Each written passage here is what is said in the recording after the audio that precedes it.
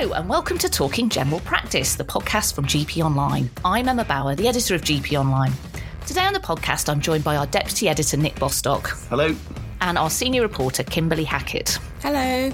And we're going to be talking about the GP contract in England for 2024-25. Coming up, we're looking at what we know about the deal for the coming year, what it all could mean for general practice and what happens next. We'll also be talking about what Labour thinks about the deal after Kimberly had a chat with Shadow Health and Social Care Secretary Wes Streeting this week. And later on, we'll also be looking at what's going on with regulation of physicians' associates and the ongoing debate about their use in the NHS. And our good news slot this week is about Northern Ireland. That's all to come on this episode of Talking General Practice. So obviously the big thing that's happened over the last week or so is that details about the government's offer on the GP contract in England for the coming financial year, so for 2024-25, have emerged. We're recording this on Thursday morning and it's likely some more details on the contract and what happens next will appear very soon, possibly even before the podcast airs, so do keep an eye on our website for the latest news. But as for what we know at this point, the headline news is that the government has offered a 1.9% funding uplift for the current year. Nick, over the last couple of years, we've spent so much time on the podcast talking about the financial pressure that practices are facing. So this is clearly nowhere near what practice needs, is it? What do we know about what's on the table in terms of money and what have the government and the BMA had to say about all of it? As you mentioned, the offer the government's put forward is for a 1.9% uplift to baseline GP contract funding. We know from a letter that the chair of the BMA's GP Committee for England sent to Primary Care Minister Andrea Leadsom that the uplift is worth around £178 million in total. So that's less than £3 per patient registered with GP practices in England. We also know from that letter and from subsequent comments from the GP Committee just how horrified the BMA's GP leaders are at the offer. The BMA had already made clear that the contract had to offer general practice stability and hope. And GP leaders have told the government that an uplift at this level would have devastating consequences, including a slew of practice closures on top of the 1,000 or so GP practices that have already closed since about 2015. And the BMA says the significance of this deal is that practices will come nowhere near to breaking even financially in the year ahead. And that as a result, they'll face some grim choices. We reported recently on a practice making GPs redundant and on the BMA saying that thousands of GPs are currently struggling to find enough work, even though we're in the midst of a GP workforce crisis. What the BMA's GP leaders have said is that a contract offer as low as this means practices could be forced to look at making more staff, GPs or other staff, redundant. It's largely because the single biggest element of cost practices face is their staff. And it could mean, too, that practices need to cut back the services they provide just to make ends meet. To explain a bit of the background about why this contract offer is so disappointing, this is the first contract offer following on from a 5-year period in which GP practices have been locked in to a fixed multi-year agreement that began in 2019. Over the course of that contract, particularly in more recent years, the costs GP practices face have risen far more quickly than income. The 5-year deal gave practices annual funding uplifts worth around 2% on average. And in recent years, inflation has been far higher than that. Staff pay rises have been higher than that. Energy costs have risen much faster than that. Practices have been losing out financially over recent years. And the BMA said the contract for 2024-25 had to deliver a fair and proportionate uplift to cover practice costs. This offer clearly has fallen well short of that basic requirement. I'll come on to this a bit more shortly, but inflation is currently around 4%, and the minimum wage is going to increase by around 10% from April. Those figures will shape the kinds of pay increases practices need to deliver to their staff. The uplift on offer is obviously nowhere near that level, even before you start to consider other costs. One point to mention here is that the government has told the BMA that its offer could increase following recommendations from the Doctors and Dentists Review Body, the organisation that offers independent advice on doctors' pay to the government. That advice is unlikely to emerge until after the start of the financial year, though. And with the government's initial offer pitched so low, it's difficult to imagine that the pay review advice is going to move the dial far enough to make a real difference. That DDRB report last year, that didn't come out until July. I mean, that was the one that recommended the 6% pay uplift for salaried GPs and practice staff last year. Yeah, that's right. I mean, I should also mention that the BMA GP committee is continuing to talk to the government. So that channel of communication isn't completely closed off. But clearly, as things stand, the GP contract offer put forward by the government for next year is really disappointing, and one that, if it goes ahead unchanged, would inflict real damage on general practice across England. There's one other major element to how the BMA is responding to all of this too. LMCs voted last year for general practice to have a vote on whatever contract offer was put forward for 2024-25. And the GP committee has announced that a referendum on the contract offer will go ahead on the 1st of March. An update a couple of weeks ago on the timescale for all of this suggested that practices would get more information on the details of that referendum this week. So as you mentioned just now, more news on this is likely to be imminent, and we'll be writing about that on GP Online as soon as we possibly can. You also spoke to some accountants and GP leaders about this at the end of last week, and they sort of put an estimate on how much it would cost practices. What did they tell you? Yeah, so I mentioned just now that the BMA said practices wouldn't break even if the contract uplift is set at this level, the 1.9% uplift. Which begs the question, how much will they lose out by? I spoke to a specialist medical accountant and to an LMC chief executive on this, and their sense is that the losses an average size GP practice with around 10,000 patients would face if the 1.9% uplift goes ahead could be of the order of £50,000 or more. They're estimating that the uplift could bring in around an extra £20,000 to £25,000 in additional income for an average size practice. But an uplift of that level is far short of the additional costs practices face. Minimum wage, as I mentioned, is set to rise by about 10% from April. The second year running that it's increased by that sort of margin. And inflation is currently at 4%. And that seems to be the sort of pay rise that practices were expecting to award staff in the year ahead. So with these factors combined, the expectation is that staff costs alone could rise by as much as £80,000 or so for an average practice. Staff costs are going up, other costs will rise, and additional income won't be going up by anything like as much based on the current contract offer. There's some wider context here too. I mean, I mentioned earlier that practices have already made a loss while they've been locked into the 5-year contract. The BMA said at the start of this year that its latest polling shows GP partners' income has dropped by 20% in the last year alone. So the losses next year's contract could bring would be compounding what are already significant hits on practice finances. And some other survey findings released by the BMA also underscore this point. Even before this contract offer was announced, the BMA says 64% of practices were reporting concerns over their short and long-term viability. More than half have had cash flow issues in the last 12 months. And the BMA says up to 1 in 4 GP surgeries were seriously considering reducing their staff to stay afloat. So again, many practices were already really struggling, and the sense is that for some, this could be the final straw. So I'm going to come on and explain a little bit more about what we know there's in the contract deal. But perhaps before we do that, Kimberly, let's just bring you in here. Last week, you wrote a story about a report that Lancashire and Cumbria LMCs produced about the financial challenges that practices in that part of England are facing. I mean, this is just really good context to explain exactly why this 1.9% increase is so inadequate. What exactly did that report find? So the report is based on a survey of 191 practices across Lancashire and Cumbria. 10 practices said they were at an immediate risk of closure, and more than half of practices said they can't afford to recruit the number of staff they need and are struggling financially. They warned that if the current financial challenges remained, then they are at risk of closure within the next 18 to 24 months. Now, clearly, if half of practices across those counties closed, it would be a massive problem.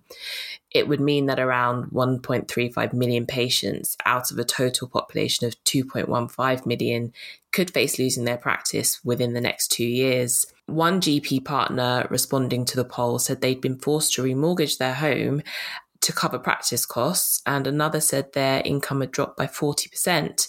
Lancashire and Cumbria LMC's chief executive, Dr. Adam Jandua, told GP Online that he was not surprised by the findings and that they reflected the situation across England. He also called for a seismic shift in the proportion of funding ICBs put into general practice and said that many at-risk practices could be saved with an urgent injection of new funding. Yeah, I mean, Nick mentioned that average 20% fall in GP partner income in the past year that BMA polling has shown. But that 40% you mentioned there, that's really shocking. That's completely unsustainable. And obviously what that report also shows is that this will have a knock-on effect on patients if these practices are forced to close because of all of this. We've talked there a lot about the financial impact of what's in the contract deal, but obviously every year the contract also brings in changes that determine what practices need to do and the things they need to focus on. We haven't seen final detail on all of that, but there are some things that we do know are in the deal that's currently on the table. So the government has confirmed that it includes a reduction in QOF targets, which the government says will help cut bureaucracy, but we don't know which targets have actually been cut, so we don't know if it will reduce bureaucracy. Usually when QOF is reduced, money is recycled into core funding. But again, we don't actually have confirmation that that's what's going to happen. The government's also said that the Additional Roles Reimbursement Scheme, the ARRS, which is the scheme that provides funding for primary care networks to recruit additional staff, apparently this will be expanded to cover nurses. PCNs can currently recruit advanced nurse practitioners, so this suggests it's going to be extended to include practice nurses as well. We know that the BMA has been pushing for GPs to be included in the ARRS, but currently, there's no sign that that is part of the deal. The government has also said that PCN clinical directors' roles will be simplified to allow them greater autonomy. From other sources, we understand that this means a simplification of the network contract debt. So this is the contract that PCNs effectively operate under. And what we understand going on there is that the current 8 service specifications will basically be pulled together into one overarching specification. But obviously, again, until we see the actual DES and what it specifically says, we don't actually know if that's going to simplify clinical directors' roles or not. We also understand that there's going to be a reduction in the number of indicators in the investment and impact fund. That was drastically cut back last year anyway, so any further cuts means there's likely to be very few indicators left in that at all. Again, not clear where the money for those indicators will go, whether it will stay at PCN level or be moved in some way directly to practices. And there's also going to be a small increase in the overall funding for the ARRS.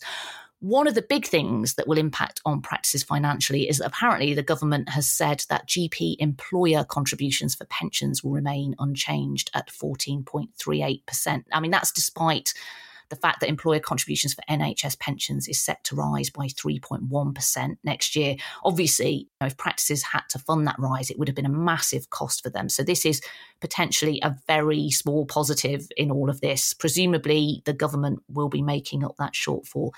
And there are also apparently going to be some changes in the arrangements for recording vaccination data.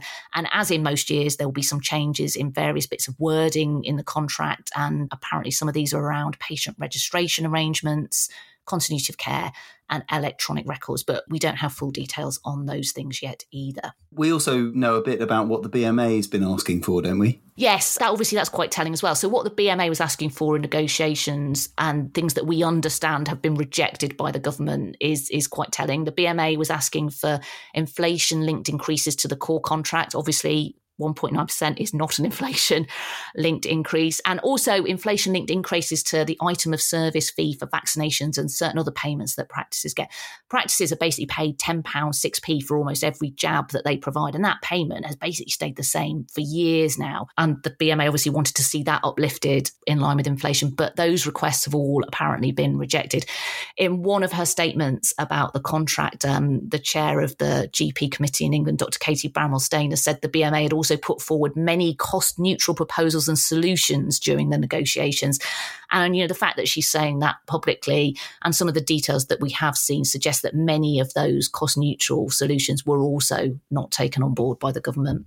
Nick, have we seen any sort of reaction from other GPs about all of this? What's the general feeling about the offer? I mentioned earlier the response from the BMA England GP committee chair, the sense that this could have devastating consequences for practices and could potentially mean a wave of practice closures. And from GPs, there's a lot of frustration and anger about the offer and its likely impact. One GP we've spoken to said that if they could retire tomorrow, they would, because they just feel so profoundly undervalued by an unrealistic offer like this. There's a sense from some that it's all part of a deliberate plan to underfund general practice, perhaps to drive practices into larger units, for example. The government would say that's not the case, but persistent underfunding is certainly driving practices to close, and the trend that that's creating is towards larger providers of general practice. The average practice list has roughly doubled over the past 2 decades. We've talked a lot about how practices are struggling with workload, delivering more appointments than ever before, with a GP workforce that has shrunk. And this offer has prompted anger from some GPs and resignation from others. For some GPs, an offer like this, which the BMA has called derisory, could mean they decide enough is enough and just move on. Others could answer the BMA's call to bolster membership and perhaps add to a drive towards general practice, joining other branches of the profession in taking some form of collective action soon. So that's what GPs think. But Kimberly, you managed to have a quick chat with Labour's Shadow Health and Social Care Secretary, Wes Streeting, at an event you were at this week. You asked him about the contract deal specifically. What did he have to say about it? Yeah, so I had a one-to-one chat with Wes Streeting at the Times Health Summit, which took place this week. The event was put on by the Times to look at the findings of its major report that offered solutions to the struggles faced by the NHS. I asked Streeting what he thought about the GP contract offer, and he said it was devaluing general practice and moving in completely the wrong direction. Now, I did press him on whether Labour would offer more funding for general practice, and while he would not commit to this, he did say that money will be part of the conversation with GPs, but that Labour is not going to make commitments this side of the election that aren't fully costed and fully funded. He also said that he believed GP contract negotiations would come early in the life of the next government if Labour was to gain power. And while he was talking to the main meeting, he said Labour plans to give GPs a lot to be optimistic about. But when I spoke with him, he was really critical about the way the government had handled the strikes. He said there had been too many and that it would be a disaster if GPs took industrial action. He said it isn't GPs' fault that people can't access GPs' appointments. And he said there are 1,000 fewer GPs and they are delivering more appointments than they were before the pandemic. I can well understand why GPs will be pulling their hair out and perhaps even more seriously considering walking out and leaving general practice. Streeting told me that to improve the situation, Labour would look at offering training for more GPs or reforming the GP contract to put greater emphasis on continuity of care and to free GPs from red tape. You mentioned industrial action there, and Wes Streeting saying it would be disastrous if GPs joined in with industrial actions. But to Nick, maybe let's talk a little bit about what happens now. I said earlier that the BMA will be hoping for a better offer, and obviously it could increase slightly, but it's really very unlikely to go up to the sort of level that GPs want and practices need. And let's face it, the government hasn't budged on set increases in previous years, despite evidence that practices are struggling. So we could potentially be facing a third year of contract imposition. You mentioned the referendum earlier. What do we know about that and how that will work?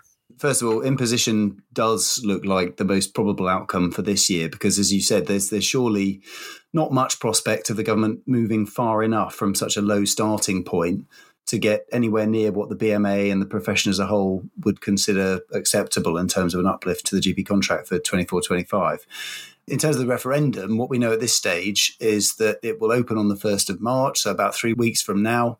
Only GPs who are members of the BMA will be able to take part, and the BMA is calling on more doctors to join so that as many as possible can have their say. We know that the purpose of that referendum will be to give GPs the chance to say whether or not they believe the contract offer put forward by the government offers sufficient support for the profession or not. But we don't know at this stage whether it will seek GPs' views on specific bits of the contract offer as well as their overall verdict. In terms of industrial action or forms of collective action that general practice could take to put pressure on the government, there's no doubt that this offer has moved the profession a step closer to a response of that type. The BMA England GP Committee voted last spring to prepare a ballot of GPs on collective action unless the government drastically improved the contract in this year's contract talks. Clearly, that hasn't happened as things stand. And the BMA has said that unless the government comes up with a better offer, a chain reaction of events could follow. And part of that chain is presumably a ballot and then possible action. There's also possibly a chance that the BMA could include with the referendum some form of question about GPs' willingness to take part in forms of action as well. Clearly, there's a lot still to come on what's going to happen with the 2024-25 GP contract. We'll be keeping track of all the developments, so do keep an eye on GP Online, and you can register for the website and sign up to our email alerts to get all the latest news straight into your inbox. Before we move on, I just want to mention MIMS Learning Live Digital, which starts on the 11th of March. MIMS Learning is our sister website and education platform, which provides hundreds of online learning modules for GPs, nurses, and other healthcare professionals. Between the 11th and 14th of March, MIMS Learning Live Digital will provide 4 evenings of free clinical webinars featuring expert speakers and live Q&As. Some of the topics being covered include elderly care, early cancer diagnosis, and cardiology. To find out more and register for your free place, go to mimslearninglive.com. Moving on, we thought it was also worth having a quick chat today about what the latest is with the debate around physicians' associates. We've talked about this issue on the podcast before, in particular the concerns the BMA has raised about physicians' associates and anaesthesia associate roles, which it says potentially confuse the public because it's not clear that these staff are not doctors. The issue has really come to a head as plans have progressed for the GMC, the body which regulates doctors, to regulate PAs and AAs as well, which the BMA and others say will blur the role of PAs and doctors and further confuse members of the public. The BMA wants PAs to be regulated by the Health and Care Professions Council, which regulates other allied healthcare professionals. So the legislation that would allow the GMC to take on this role was approved in Parliament at the end of January. But there's been a further development on that this week in the House of Lords, hasn't there, Nick? What's going on with that? Yeah, so earlier this year, the BMA and the Doctors Association UK were frustrated not only that legislation to make the GMC responsible for regulating physician associates and anaesthesia associates made it through the House of Commons, but also that the legislation went through without a full debate in the main chamber of the House. The DA UK accused the government of hiding the progress of this legislation. And as you mentioned, this legislation is something that many doctors are concerned about because they think it could blur the lines between doctors and non-doctors, and in doing so put patients at risk. So the legislation we're talking about is the draft Anaesthesia Associates and Physician Associates Order 2024. And in the Commons, it was discussed by a committee and then moved straight on to the House of Lords. Because of the type of legislation it is, it could also have passed through the House of Lords in a similar fashion, considered by a committee and then moving another step closer to becoming law. But we've now had confirmation that the House of Lords will debate it in the main chamber in a way that didn't happen in the House of Commons. This full debate's going ahead because a committee in the House of Lords effectively recommended it. It said the order merited special attention because it was politically or legally important or gives rise to issues of public policy likely to be of interest to the House. And individual peers have also intervened to bring attention to it. Former Green Party leader Baroness Bennett laid what's called a fatal motion that aims to have the legislation thrown out altogether. So all in all, the House of Lords aren't going to let this legislation go through on a nod. And that's probably due in large part to doctors' efforts to bring attention to this issue. The BMA also released details of another poll last week about doctors' views of physicians' associates. What did this one have to say? This latest survey was about the workload impact for doctors who work alongside medical associate professionals, meaning physician associates and anaesthesia associates. It found that 55% of doctors said their workload had increased since the employment of physician or anaesthesia associates, more than double the 21% who said working alongside these roles had decreased workload. Obviously, increasing capacity in general practice and other parts of the health service is a major driver of the decision to use staff in these roles. But we've heard from GPs that the level of supervision required can be significant, and that may be part of what these BMA survey figures reflect. It's worth remembering too that at the end of last year, the BMA released polling that showed almost 9 in 10 doctors believe the way physician associates and anaesthesia associates are used in the NHS currently puts patients at risk. So if the perception is that the way these roles are being used is risky and adding to workload, there's clearly a case for reconsidering how these roles are embedded into the health service. Yeah, I mean, there's no doubt that the use of physicians' associates really is causing a lot of concern among doctors. The other thing that's happened recently is that last week, the Royal College of Physicians confirmed that it would hold an emergency general meeting to debate concerns about physicians' associates.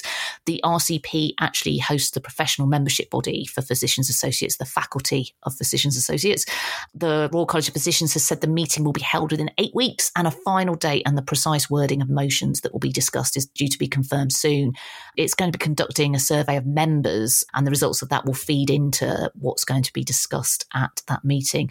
The Doctors Association in UK, as you say, Nick, who've been very much against the expansion of the use of physicians' associates in the NHS, has said the emergency meeting had been really hard fought for and represented an opportunity to shape the Royal College of Physicians' stance on PAs. It's also worth mentioning that apparently physicians' associates will be one of the topics that's also up for discussion at the Royal College of GPs' next council meeting, which happens at the start of March. But it's not really clear exactly what the RCGP Council will be discussing, but obviously a story that is ongoing and something to keep an eye on. Before we finish, we've just got time for our good news slot, which this week we're devoting to Northern Ireland. After 2 years without an executive government, the Northern Ireland Assembly reconvened for the first time this week after a deal was agreed to restore power sharing. So for the first time in 2 years, there is now a health minister for Northern Ireland, Robin Swan, who's an Ulster Unionist Party politician who was first elected to the Assembly in 2011. The new government has a huge challenge on its hands as it deals with public services, including the NHS, that are on their knees. Waiting times for treatment in Northern Ireland are the longest in the UK. The number of people waiting between 1 and 2 years for a first consultant-led outpatient appointment has risen from 117,000 in March 2020 to over 212,000 in September 2023, an 81% increase. More than half of patients wait for more than a year for an operation, and there are some people on the waiting list who have been waiting for 5.5 years. There are some estimates that 1 in 10 people in Northern Ireland is on the NHS waiting list. Meanwhile, in November, the BMA warned that general practice in Northern Ireland is facing its most difficult situation ever after almost 20 practices handed back their contracts in the previous 12 months. Junior doctors, consultants and SAS doctors are all either balloting or about to ballot on industrial action.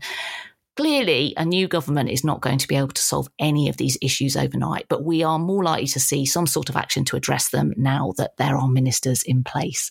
The BMA this week highlighted that the 2023-24 DDRB recommendations on pay have not even been implemented in Northern Ireland yet. So hopefully that's one thing that will be addressed sooner rather than later. The BMA has also called on the new health minister to take urgent steps to provide additional funding to prevent more practice closures and to come up with a solution to soaring indemnity costs GPs in Northern Ireland still have to deal with. So obviously, as I say, many challenges ahead, but clearly these are much more likely to be tackled with a functioning government in place rather than without. So I think that's definitely something to be welcomed. Well, that's it for this week. Thanks so much for listening, and thanks to Nick and Kimberly. If you're enjoying the podcast, please do give us a rating and leave a review, hopefully a nice one. It really helps us out. I'll be back next week, so please do join us then. In the meantime, don't forget you can keep up to date with all the latest developments on the GP contract and other news affecting primary care on our website at gponline.com.